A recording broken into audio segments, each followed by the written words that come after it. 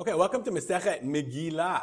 Megillah, there we go. Masechet Megillah, Perek Aleph, Mishnah Aleph. So just as you might have guessed, Masechet Megillah talks about Megillat Esther. And it begins with the halachot of reading Megillat Esther and some of the halachot of Purim.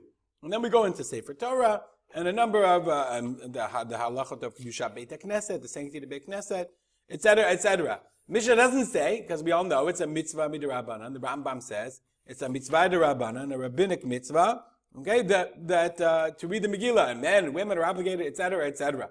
So our Mishnah deals with when is the Megillah written. No, we know when it's written. When is Megillah read?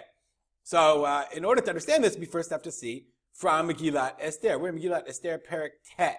So the Mishnah says, Al Ken, therefore, Hayudim haprazim, Hayoshvim ba'arei haprazot, the Jews of the villages who dwell in the unwalled towns, osim et yom ha'arba'asar l'chodesh Adar, simcha u'mishteh v'yom tov, u'mishloach manot ish v'eyu. So they make the 14th day of the month of Adar a day of gladness and feasting and a good day.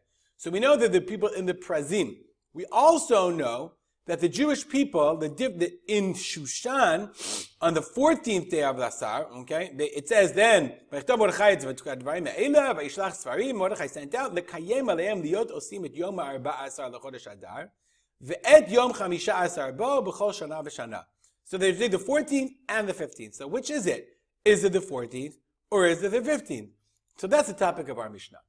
Mishnah says the following: Megillah Esther, nikreit be'achad asar, b'shneim asar, b'shlosh asar, be'arba asar, b'chamisha asar. It can be read either on the 11th of Adar, the 12th, the 13th, the 14th, the 15th, but not more and not less. Those are the days. 11th to the 15th, not more than one day. So when is that possible? When is that applicable? Krachim amukafim choma mimot Yeshua ben Nun. So cities that are mukafim choma, that are surrounded by a wall from the days of Yeshua ben Nun, korim b'chamisha asar. They read on the 15th. So the cities, the walled cities, read on the 15th. Why do we say the walled cities? Because remember we said, because we learned in the pasuk, dichtiv, alken Yehudim ha'prazim osim et yom ha'arba asar. So the prazim, remember we said the prazim were where were we? Prazim, the villages. Prazim are villages.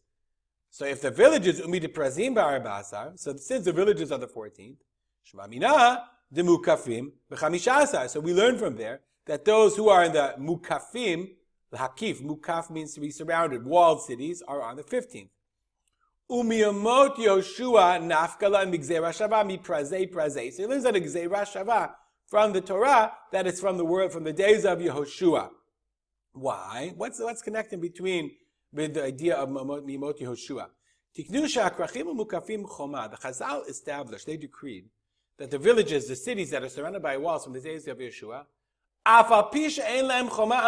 if they had a wall from the times of Yeshua, even if they don't have now, they should read on the 15th like Shushan. I remember in Shalabim there was always a suffix because it was Ayalon. Maybe in Ayalon they had a walled city. Why did they say this? This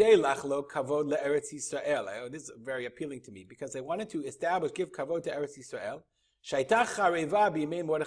It was destroyed. So that they would read like the people of Shushan.